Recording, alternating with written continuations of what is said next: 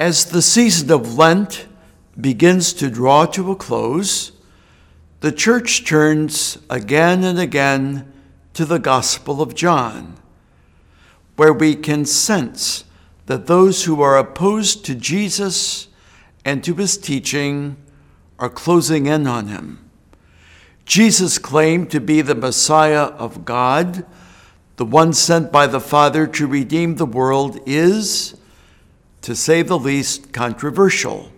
To be sure, some come to believe in Jesus, but others cast doubt on his teaching and on his character.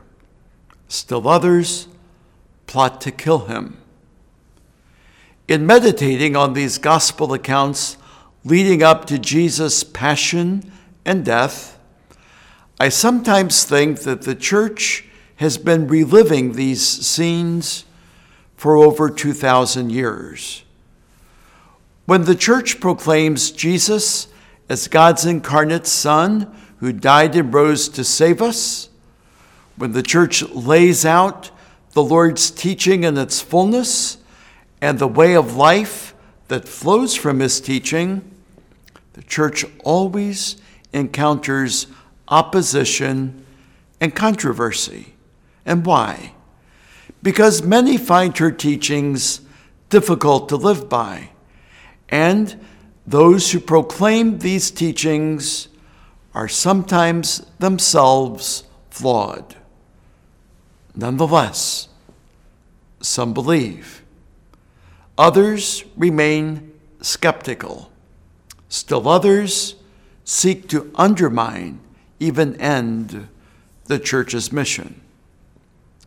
When people accused Jesus of blasphemy because he claimed to be God's Son, he responded this way. He said, "Even if you do not believe in me, at least believe in the works that I do, so that you may come to realize and understand that the Father is in me and I am in the Father."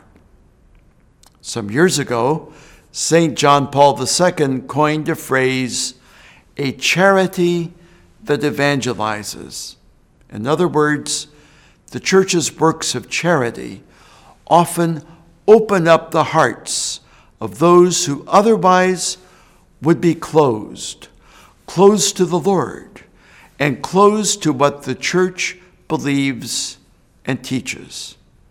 Many have come to believe in the Lord and in his Church because of the Church's love for the poor.